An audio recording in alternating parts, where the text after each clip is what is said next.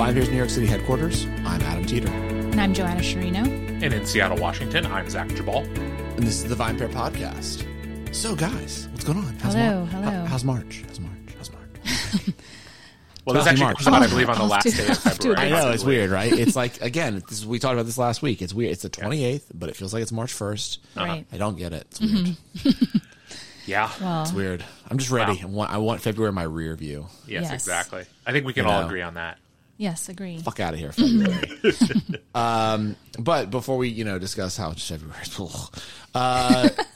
Zach, what have you been up to lately? What'd you drink? I've had a few things really interesting. So I had some of the lovely folks at Fast Penny Spirits, which is a distillery here in Seattle, send me some of their Americano. So two different Amari that they make. One is kind of a more conventional style Amaro that, I think kind of has like a similar taste profile to something like Amaro Montenegro. Kind of not overly sweet, but not super bitter. It's definitely not a Northern Italian style, like heavy on the bitter herbs and mint and stuff. It's a little more, kind of a little sweeter, but not overly so.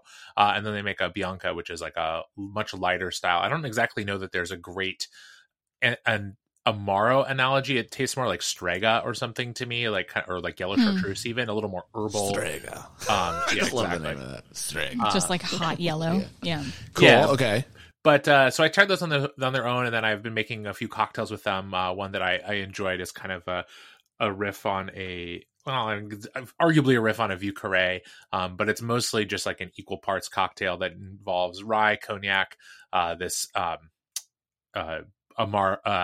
this sort of Bianca Amaro, and also Cocchi Americano Bianco, and it was really good. I enjoyed it. It was fun to make. Nice. I toyed around with it a little bit, and then also drinking some wine. Drank some Barbera from Cadepian up in Asti. Which is a wine I really enjoy, and has a cute rhinoceros on the label, so can't go wrong. How about you, Joanna? Oh yeah. I don't know. I've had a lot of mediocre beverages this past week, but one thing that did stand out was It's a mediocre Monday. It's a mediocre Monday. Was a rye from Burnside, which is in Portland, Oregon. But this was a bottle that I had brought home from the office. That was one that we really enjoyed. And so had some of that this past weekend. It's really nice. It's Oregon oaked rye. So it has a very interesting, finish, and really nice dried spices and kind of like stone fruit in there too. So that was really good. Nice. Yeah. How about you, Adam? So the most memorable glass of wine I had this last week, because I think I had a cocktail or two, but was an Etna Bianco from Benanti. Nice. Yeah, Keith just was like, whoa! Yeah, that shit was the bomb. It was really, really good and just super delicious. Enjoyed it very much. And so that was by far the most memorable thing I drank this week. Where did I have it, Keith? I had it at Union Square Cafe, and my friend Andrea Morris, who's the wine director there, poured it for me. Thanks, Andrea. It was really delicious. And yeah, I don't know. Those wines are so amazing. Mm-hmm. Just really amazing. But that's probably it. I don't think, again, I kind of had a mediocre week besides that as well, where it's like things that, maybe was like you're with friends or something and it's more about the socializing, and I didn't really, the stuff wasn't that memorable. Right. It was like, okay, like I had a cocktail here or there, but that's about it. I think we had like a bottle of red wine. We had like a dinner party and had like a bottle of, went to a dinner party, like there's a bottle of red wine on the table. I think it was Italian. I think it might've been Chianti, but like, I don't remember the producer or anything like that. Yeah. Like those times happen, those times happen. Yeah. And like, it's important, to be okay with that, right? Like, not every drink you have has to be this like all-consuming experience. It can just be like a thing you're enjoying with friends. Exactly. Yeah. Mm-hmm. Totally. Yeah. But speaking of wine and glass pours, like I just had, one of the topic we wanted to discuss this week is all about discovery. And this came out of our most recent discussion around sort of millennials and wine and introduction to wine, things like that. And, Zach, you sort of teased that there was too much to talk about in that episode, as side conversations. This is one of those. And so what we want to do is explore two things in this episode. Topic one is, so most wineries, when we meet with them, they'll come to the office or, you'll talk to them through the computer, is sort of, there's a belief amongst the majority of wineries that one of the number one points of discovery, and this was especially true pre-COVID, I'm not sure how much this is now believed post-COVID, but that one of the biggest ways that they can push discovery of their wines is being in a glass pour program, right? So it's like, that's the holy grail. It's getting your wine on not the wine list, but on a glass pour wine list at a top restaurant that's known for attracting people who like wine, right? So I'm curious if, first of all, do we think that's accurate or not? And then second, if it is or isn't, doesn't really matter, how relevant is the glass pour program at this point in time to millennials and through the basis really of price, right? Yeah. So as we sort of discussed in the last millennial episode, one of the things that is hurting wine a lot is just rabid competition and the willingness of consumers, especially millennials and Gen Z, to switch, right? So to not go from like a too expensive red wine to a cheaper red wine or a cheaper white wine, but to go from a wine they think is a little bit too pricey to a cocktail. Yeah. Right. And it seems to me that that's probably one of the biggest threats to discovery of wine right now, because at least when I look at the majority of glass lists across the city, those glass prices are often more expensive, equal or more expensive than the cocktails. Yeah. And I think that's a real problem. But before we get there, I'm curious if you both think or if you have discovered wines through glass programs. Joanna, what about you? Yeah, I mean, I definitely have. I think typically when I go out to a restaurant, I'm looking at the beverage list, which usually includes maybe cocktails, beer, and wine all together before I'm going to a wine list. And I think that's certainly a more approachable way for me to discover new and interesting wines before kind of making the leap to a full bottle. It's the first date, if you will. Right.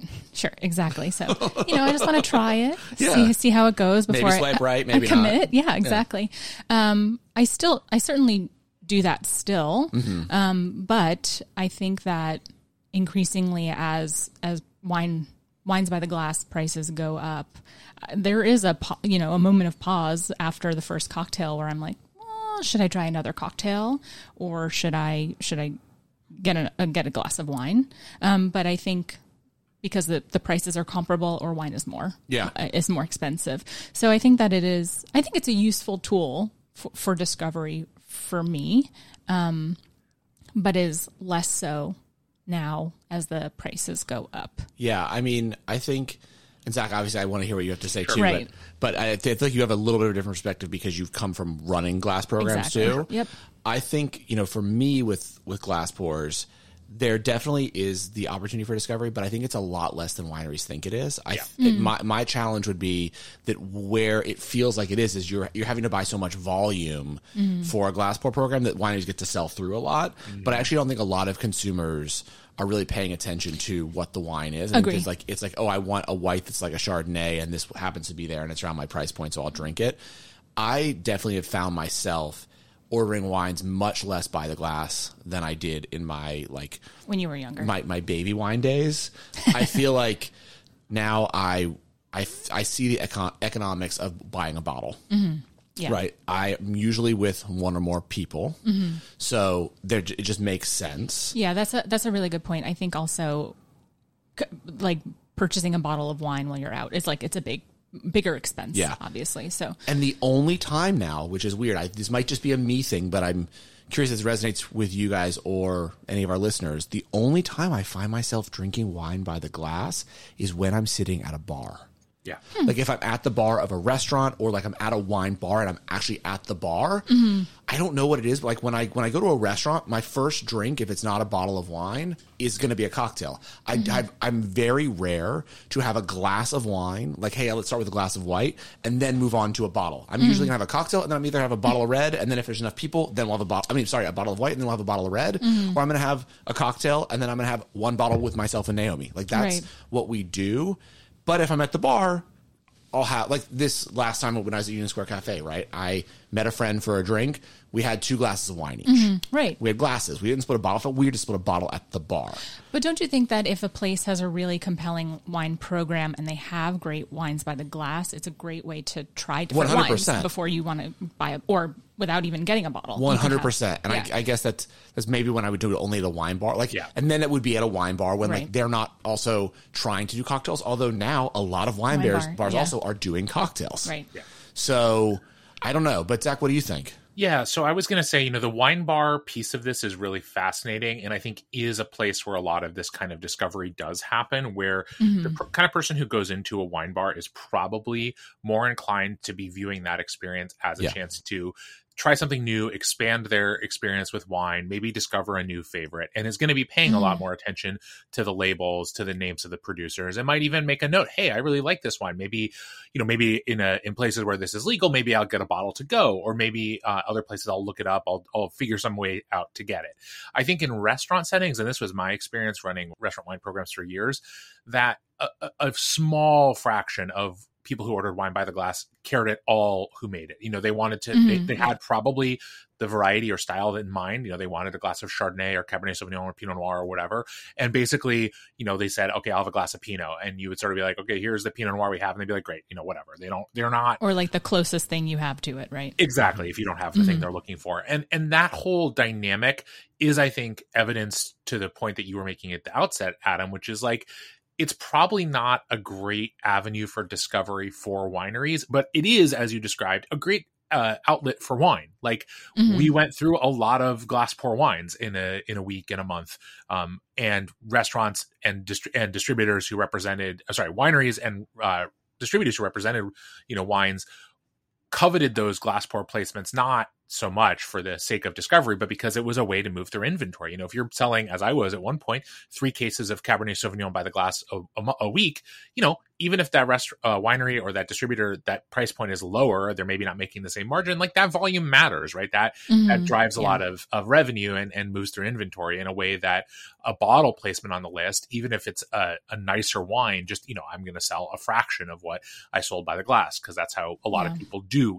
We may not be great examples of people who go in and buy a lot of wine by the glass, but certainly in my experience, that was a pretty big chunk of our wine sales everywhere I worked were wines by the glass, because people are out with people who have different tastes in wine, or someone at the table wants a cocktail, someone wants a beer, someone wants wine. You're not always going to reach that kind of agreement on a bottle, even if I think that would be good for people a lot of the time, both financially and just experientially.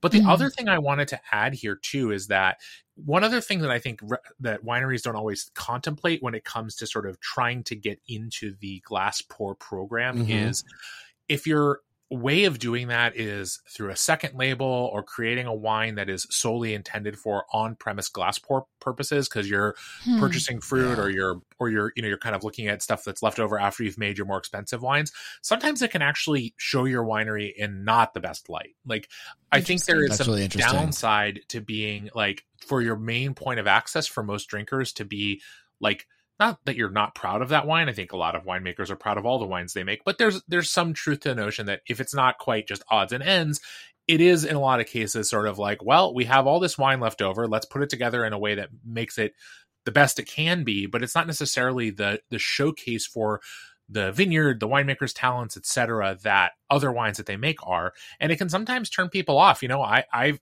definitely experienced that a few times, both in tasting wines and in selling them to people, is, they try the glass pour and they're just like, it's all right, I guess I'll have something else. And like that right. And you're like, man, but if you knew the stuff this producer really made, you would love it. Yeah, exactly. Yeah, that's really interesting. I mean, I hadn't ever thought about that, but that's definitely something to think about. That, like, and this leads us into our second part of our conversation, right? Which is that I think a lot of the times these second labels are created for cost, right? In order to provide something where they can give somewhat of a value to the consumer by the glass. But if you are if this is a product that's only really available by the glass, right? So it's hard for the consumer to then find as well. It's often that the consumer, from what I've found too, like falls in love with a wine by the producer, not necessarily just a producer, right? You have to have the producer over and over and over again in order to be like, you know what? Everything that X wine producer makes, I trust, right? And I'm going to drink, but I love X wine from the producer. And if you've never been able to have X wine, because all you've had is their glass pour, and then you can't find that glass pour at, say, your local wine shop because you only have the other wines that maybe are more expensive, as Zach's saying, I don't think that really helps with this discovery and making a long-term customer, right? You want them to be able to find the exact wine they had by the glass at the wine shop the next day. Yeah. And I think there continues to be that disconnect in the wine industry where like, the producers don't understand that, right? It's like, these are my on-premise wines, these are my off-premise wines. Right. And I also think that, I think Adam in particular, you probably could speak to this in some sense, just, kind of with your business background. But I think also wineries often make the inaccurate assumption that all it takes is someone having one glass of your wine to convert them into a customer. And like, that's just not how it works. They have to try that wine over and over again. And, that it happens. I don't mean to say it never does, but, the odds that someone is going to drink, again, a glass of wine, a glass pour at a restaurant, and then just suddenly be like, oh my God, I got to join this wine club tomorrow. Like that shit does not happen. I also have to add one other piece here before we move into pricing, because I think it's important.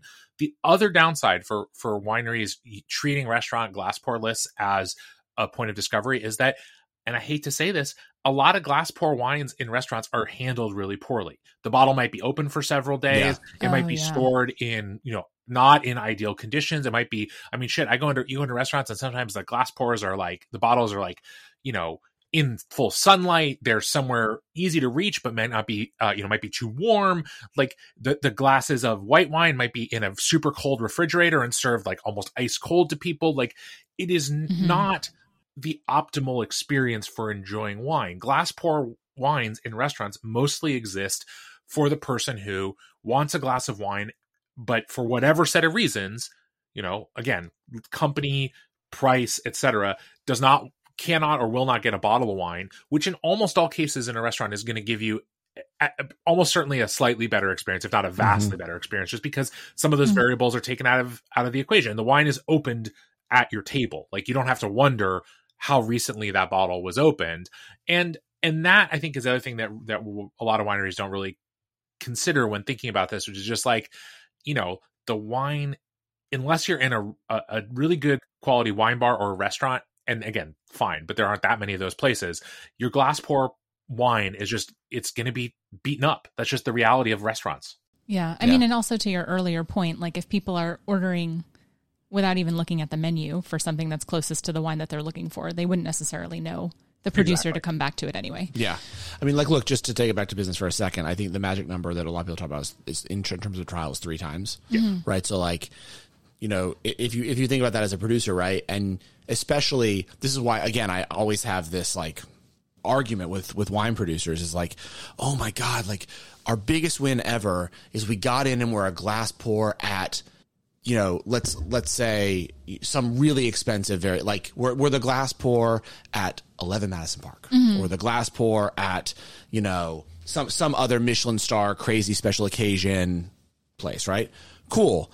Who is coming back 2 more times to have that glass pour? Nobody. So like, you're almost like your biggest win is like you're the glass pour at the neighborhood restaurant that people go to weekly. That's the win, right? That's actually that's where you hook the consumers. It's not being the glass pour at the special occasion restaurant that people can't afford. Once in your life. Right. Or I mean, come on. Like, I mean, the amount of like Michelin star restaurants in New York City that I've been to is very small, right? And I've never been back to, I've never refrequented any of them. Right. So like, I think that's always such an issue for me with these producers, because I get it. Like there's prestige behind that restaurant and it makes you feel really cool to be in that restaurant and say like, you know what? Like I'm the glass pour at Marea. That's awesome. Marea is a great restaurant, but the amount of people that normally eat at Marea are like Michael Bloomberg and a few, you know what I mean? Like, and I know that because apparently he was a regular. One of my friends was a somm there and said they saw him all the time, but like, that's very, very rare. Like it's a bunch of very wealthy people that are regulars at places like that. And they probably have someone else who's choosing the wine for them and filling their collections. Right? Are they drinking the glass pours anyhow? Right. Exactly. Right. Exactly. Like you want to be the glass pour at the local neighborhood spot. So once you are the glass pour though, your next problem is you are fighting against cocktails, right? And I think this is the thing that the 3 of us have noticed a lot recently is it really feels like the glass pours are becoming more expensive than the cocktails. And then if you're making an economic decision, you're going to choose a cocktail every time. And I know there's a lot people can't do about this. Wine is an agricultural product. It's the nature of making it, right? It is expensive to make. Yeah. Wine is an expensive product to make.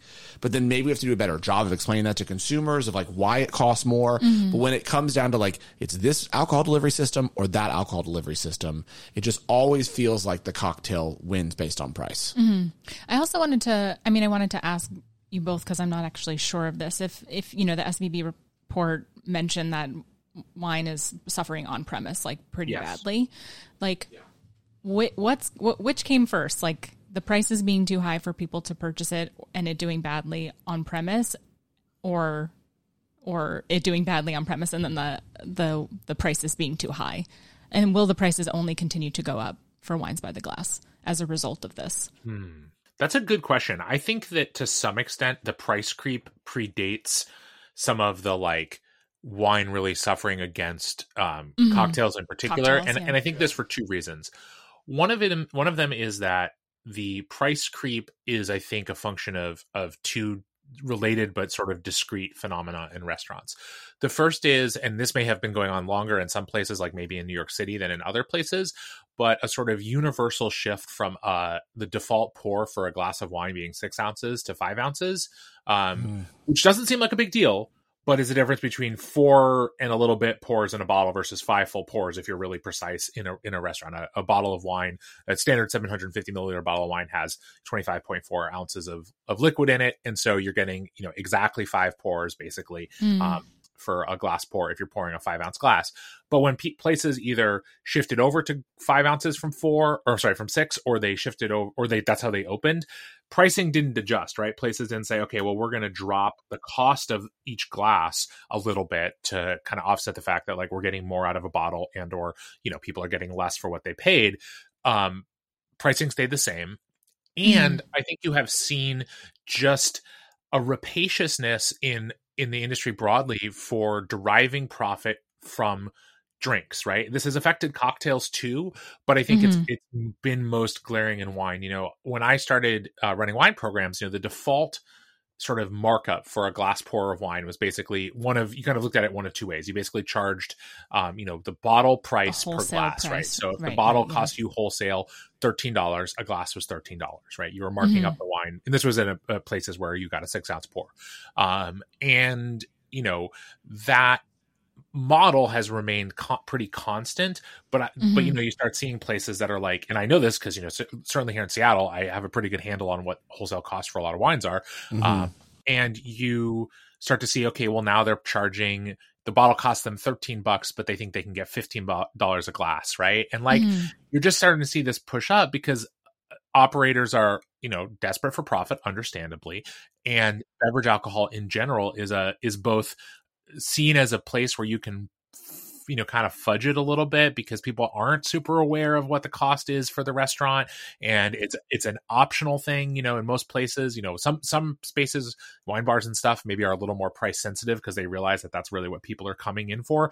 But in a lot of restaurants, places are really concerned with their food pricing because that's the thing that people look at first. That's the menu that they consult first, and it's easier to hide price increases in beverage alcohol than it is in an entree or a salad or whatever, right? Like people just recoil when you cross certain thresholds with those items, even if it's what you should be charging, to kind of cover your costs and all that.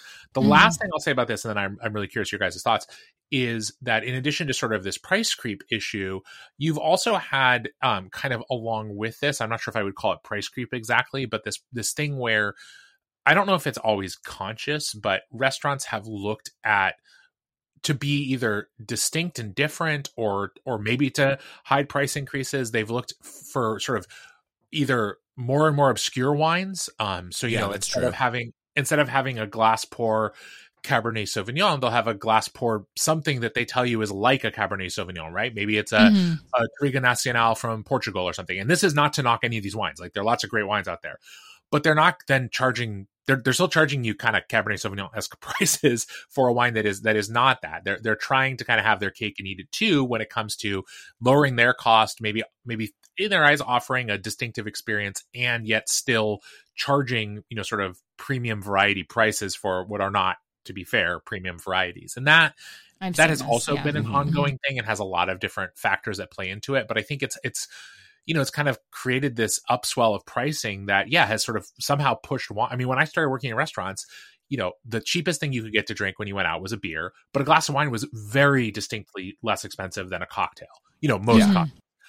And if you were the person who was ordering cocktails, man, like you were the fancy one, right? Like you could have a glass of wine for $10 and a cocktail would cost you 12 or 13 and a beer would be, 6 or 7 or whatever, 5 or 6 actually at that point. And now like, wine has just skyrocketed past cocktails. Yeah, I mean, I think what's interesting is as you were chatting, I was thinking about this, like what I think is the most sort of interesting that I've seen in the last few years is that for the most part, cocktail prices are all the same on a list, right? So it's like if the restaurant decides that the cocktails, the program is $16, for the most part, all the cocktails 16, maybe one of them is 18, and they'll say that like it has premium spirits, or things like that, right? But for the most part, like this is the cocktail list, and there's 6 or 7 cocktails all at $15, $16, $17, whatever that neighborhood also is willing to bear, right? You can go to the West Village and they're all 22 or something, right? And then the wine price is like there might be one glass of wine around the same price of the cocktails, and then everything else is higher. Right. So like, you'll have a one wine that's all 16 and then 3 that are 20, one that's 22 and one that's 25. They're like, this is a special glass pour that we're only offering this week. Right. And it's, we dug into the cellar, and that's cool for the people that want to do that. But I do think that also becomes more, you have actually less exploration. And so the other way that you're trapping the consumer saying, okay, well, the 1 or 2 glass pours that I'm not interested in, that are at the same price. That are cheapest. Right. Yeah. That are the same price as the cocktail. I'm not that interested in, right? One was a Chardonnay, and the other one was a Cabernet. Let's pick on the one that Zach's already talking about, right? And then there's 8 cocktail varieties. Right. And I like tequila, and I'm really into bourbon and whatever. So I can get down with this, and I feel like I have more choice. And so I'm going to go with the cocktail list because of that.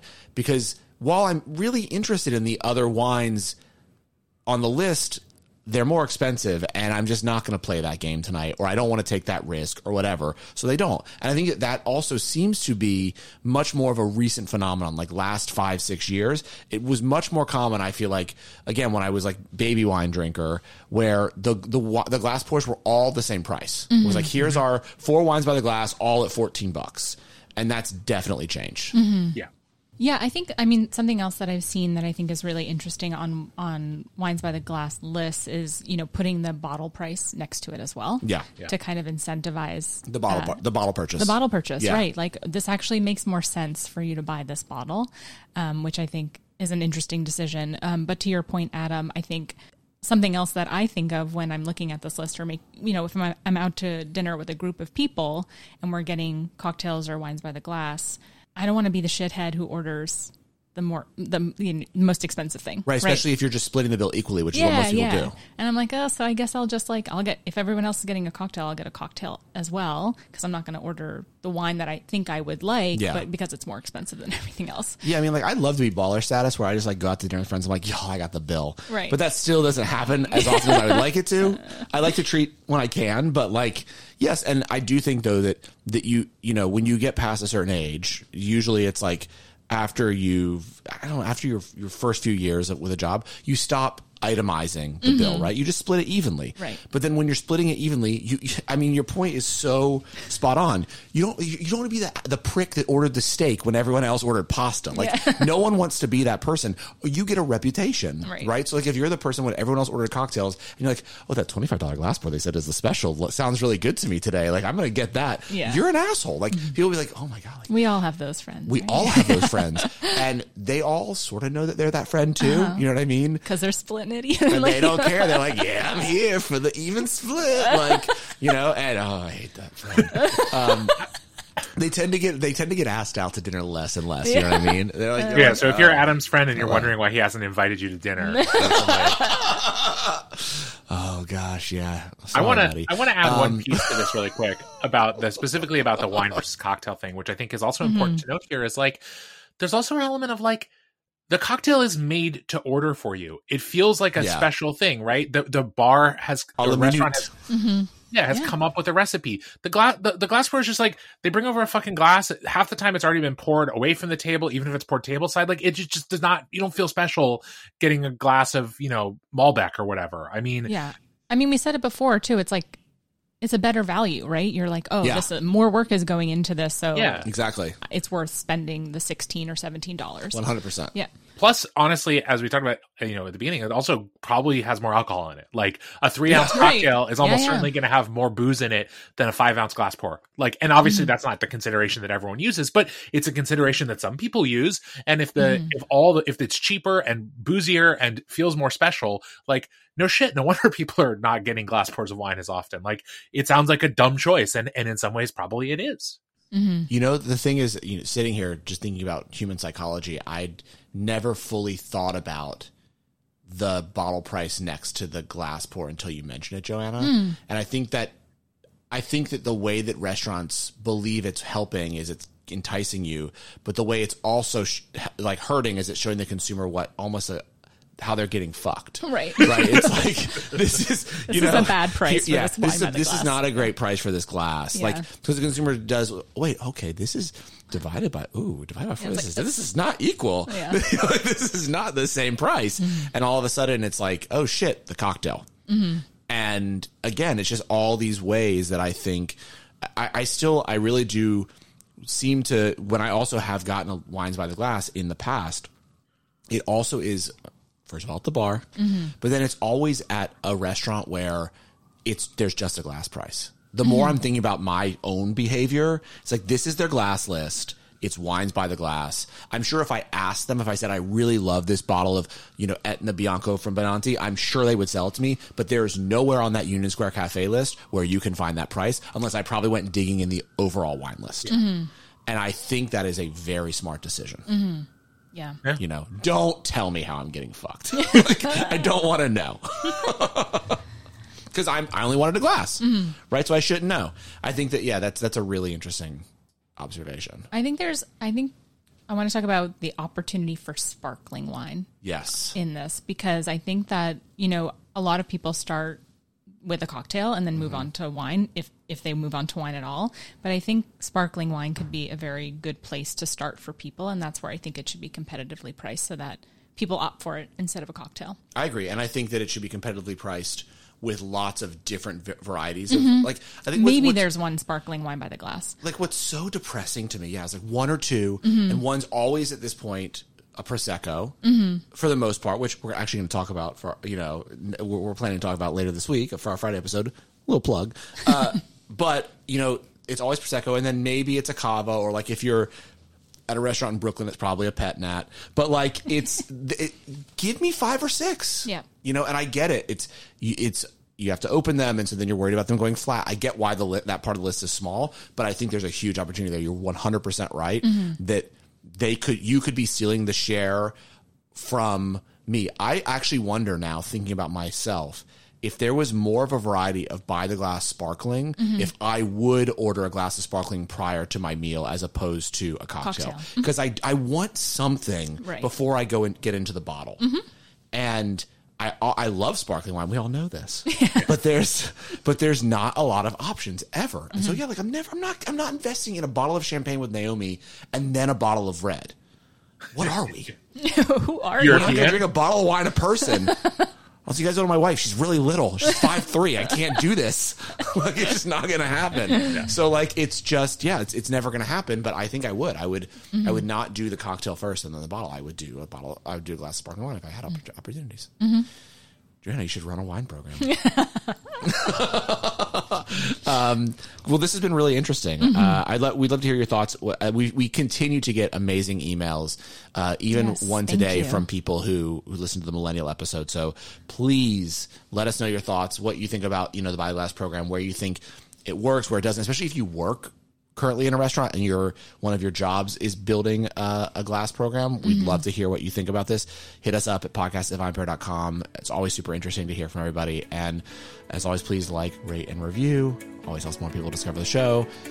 And Zach and Joanna, talk to you Friday. See you Friday. Sounds great.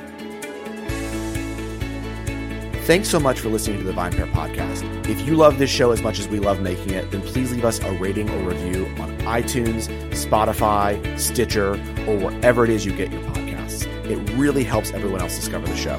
Now for the credits. VinePair is produced and recorded in New York City and Seattle, Washington by myself and Zach Jabal, who does all the editing and loves to get the credit. Also, I would love to give a special shout out to my VinePair co-founder, Josh Mallon, for helping me make all this possible, and also to Keith Beavers, VinePair Tastings Director, who is additionally a producer on this show. I also want to, of course, thank every other member of the VinePair team who are instrumental in all of the ideas that go into making this show every week. Thanks so much for listening, and we'll see you again.